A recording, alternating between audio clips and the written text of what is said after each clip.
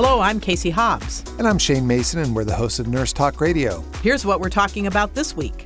We just need to have an open dialogue so we can solve problems together. So I know how difficult it can be to form a union, especially when the employer resists and retaliates. So can you talk about some of the tactics the hospital has used to try to dismantle your efforts and how you all keep up the courage against that kind of intimidation? Yeah, they try to dismantle our efforts. Again, with information overload, the hospital has that 24 access to nurses with the touch of a button.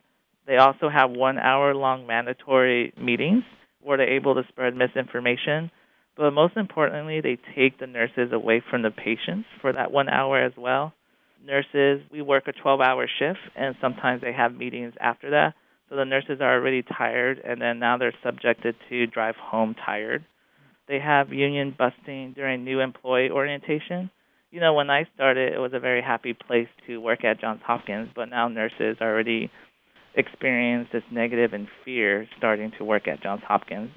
But the big thing is they're not allowing RNs to talk about the union because, you know, this intimidation, this one-on-one meeting with the managers, and there's also a illegal retaliation against nurses that they find that are pro-union.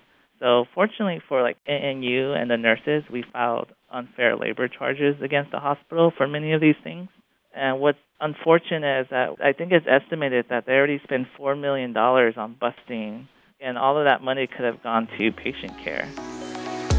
Thanks for listening. You can find more information about these topics at nursetalksite.com or nationalnursesunited.org.